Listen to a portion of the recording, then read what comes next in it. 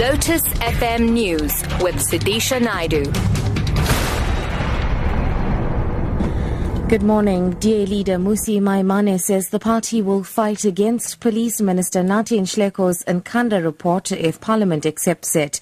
Maimane was addressing more than 500 people in Bato location in Bloemfontein. This is part of the Maimane's national tour to thank DA members for voting for electing him as party leader. Maimane says he has already written to the Speaker of the National Assembly, Baleka Mbete, stating that the report is biased towards President Jacob Zuma. We'll take the President's case to say the President must also appear before court so that he can argue his case, whether he wants to review the decision or not. So for as far as we take, we believe the Public Protector's report is superior. We've already engaged into a court action to say let the President come, and in fact, if Parliament accepts this report, ultimately we want to make sure the President can appear in court to review the decisions. The Communist Party has expressed concern at the ongoing instability within crime-fighting organs of the state. This comes in the wake of a settlement agreement reached by President Jacob Zuma and NPA boss Nhleko Nkandla has reportedly reached a settlement of nearly 7 million rand in exchange for leaving the NPA after he failed to get a security clearance due to his previous brushes with the law.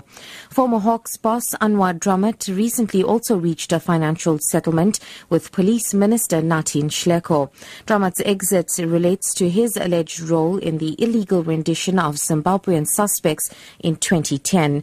SACP Deputy General Secretary Jeremy Cronin explains. We have certainly in an ongoing way, and certainly at this Central Committee, also expressed deep concern at what appears to be chronic instability and turmoil in key parts of the criminal justice system in our country. It erodes trust in our constitutional democracy, and it's very important that as South Africans we ensure that we put an end to this the turmoil and instability.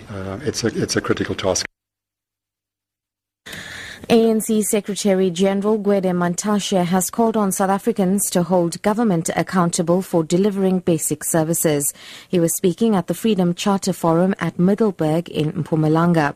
As part of forums to be held throughout the country ahead of the 60th anniversary of the adoption of the Freedom Charter on June the 26th.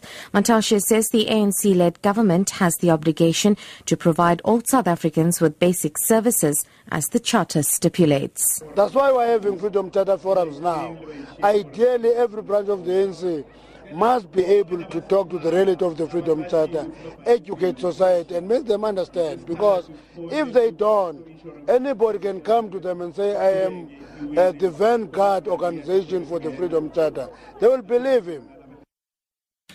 And finally, the requirements for children travelling to or from the Republic of South Africa take effect today. The requirements are aimed at establishing the principle that all children must have the consent of their parents when travelling into or out of the Republic. The new requirements will apply to South African children under 18 upon leaving the Republic and children who are foreign nationals and who are visa exempt when travelling through a port of entry of the Republic. Top story, DA leader Mmusi Maimane says the party will fight against Police Minister Nathi Nhleko's Nkandla report if Parliament accepts it. I'm SUDISHA Naidu for Lotus FM News.